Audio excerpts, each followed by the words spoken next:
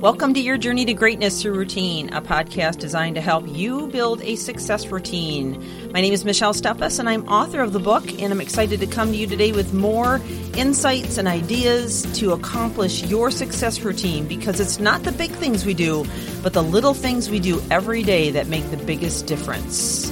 So let's get on with the podcast.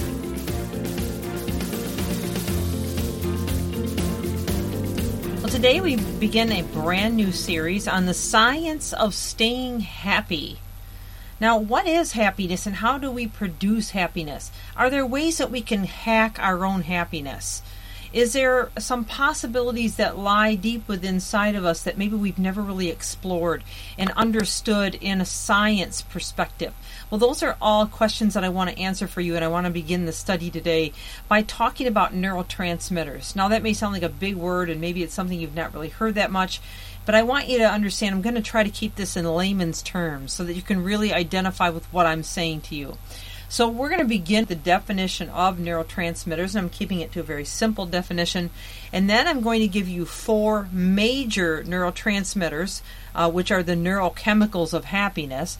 And we're going to walk through those one by one to help you better understand what their role is.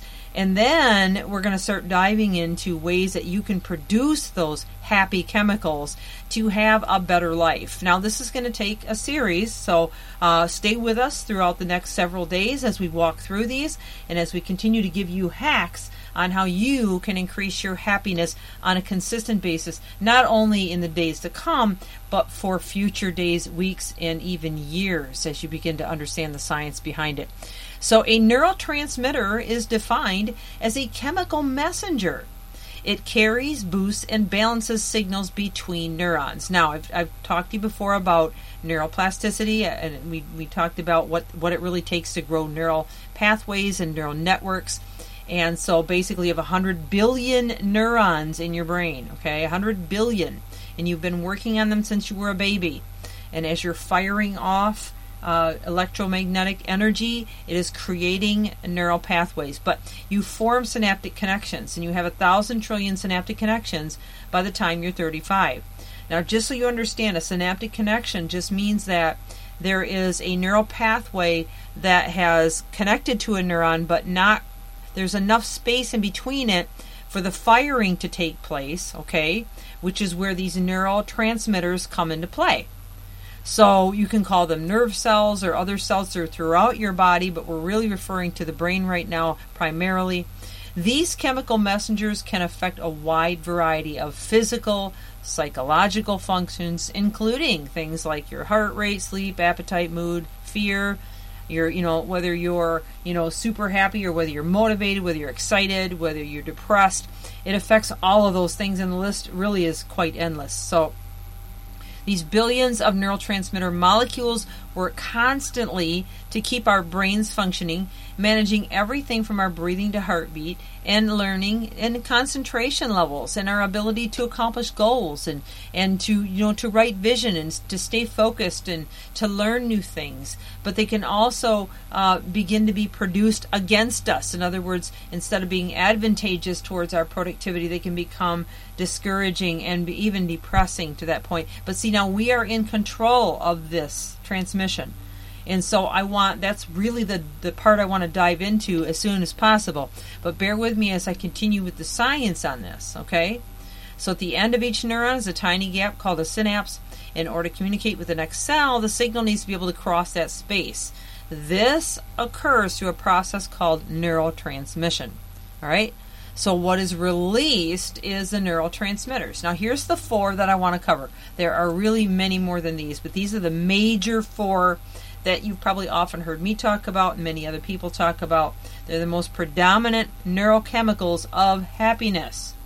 In fact, they're the four primary chemicals in the brain that affect happiness.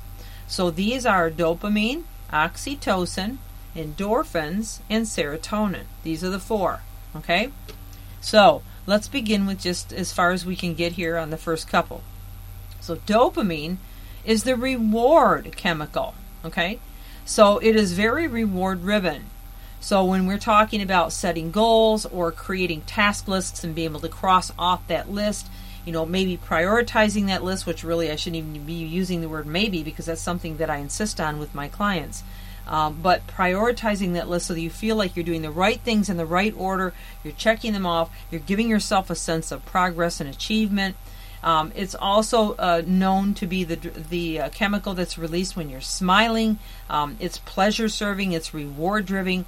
It is a reward neurotransmitter. Okay, so if you want to release dopamine, you have to create these sense of reward. Now, there's also a negative side to dopamine, and I'm not going to go too far on this side of it because I really want to keep our focus on staying happy.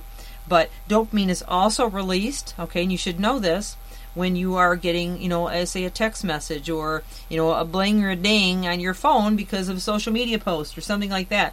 They're also produced when you are, involved in any kind of intoxication. So, whether we're talking about drugs or alcohol or whatever, there are really lots of ways that we can release dopamine, and dopamine is one of the culprits to creating addictions in your life, whether you're addicted to drugs and alcohol, pornography, or addicted just to negativity and being negative all the time. So we can change this. We can change the game intentionally, all right? And that's what I'm going to be getting into and talking about the science of staying happy. We are running out of time, so we're going to dive into the oxytocin, endorphins, and serotonin tomorrow. Hopefully I didn't lose you on this conversation. I would encourage you to rewind and listen to it again so you can understand it a little bit better. But I did try to keep it in layman's terms, and we'll continue to do that.